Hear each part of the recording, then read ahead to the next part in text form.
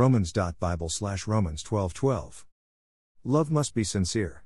Hate what is evil, cling to what is good. Be devoted to one another in love.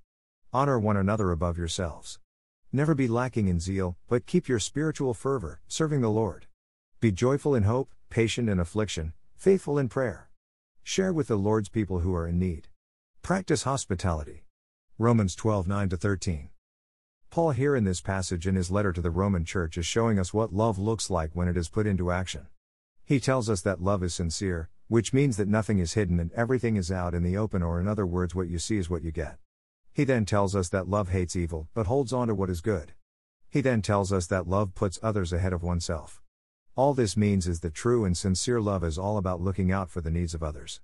He also tells us that true and sincere love gives us a zeal or a hunger for serving God, and that true and sincere love exhibits a joy based on the hope we have in Christ, which leads us to be patient in our times of trouble and faithful in our prayers.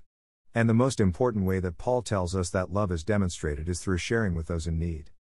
Love is patient, love is kind. It does not envy, it does not boast, it is not proud.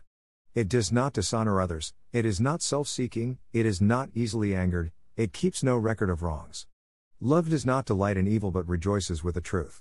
It always protects, always trusts, always hopes, always perseveres. 1 Corinthians 13:4-7.